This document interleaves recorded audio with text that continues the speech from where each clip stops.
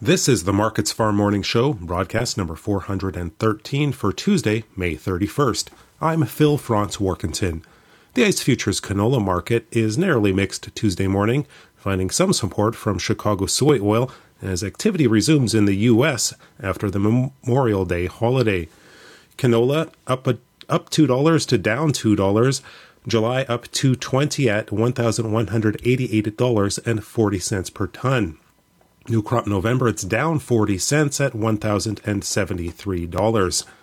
European rapeseed futures were up in overnight activity, with strength in crude oil supportive for world vegetable oil markets in general. However, Malaysian palm oil moved lower, while recent strength in the Canadian dollar also weighed on canola values. Uncertainty over Canadian production kept some caution in the market, as persistent rains in the eastern prairies continue to delay seeding in the region. Meanwhile, crops in the western parts of the prairies could use more moisture.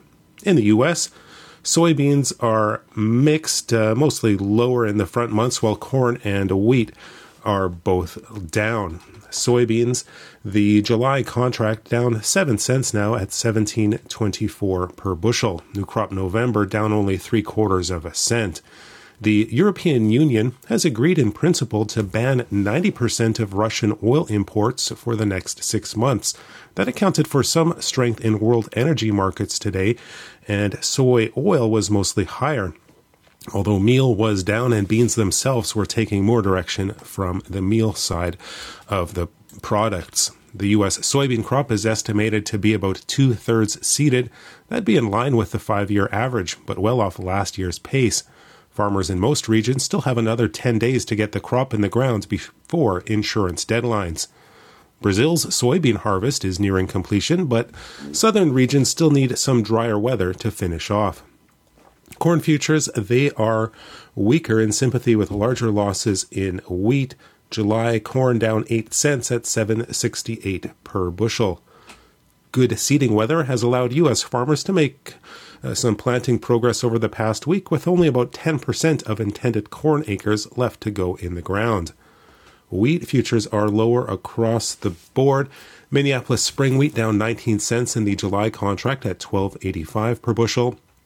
Kansas City down 36 cents in July at $11.98 per bushel.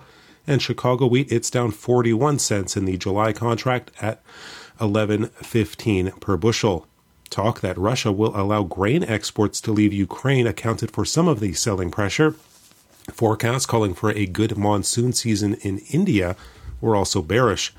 However, the spring wheat seeding delays in North America provided some support, limiting the losses in the Minneapolis futures. That's a look at the ICE futures and U.S. markets for Tuesday, May 31st.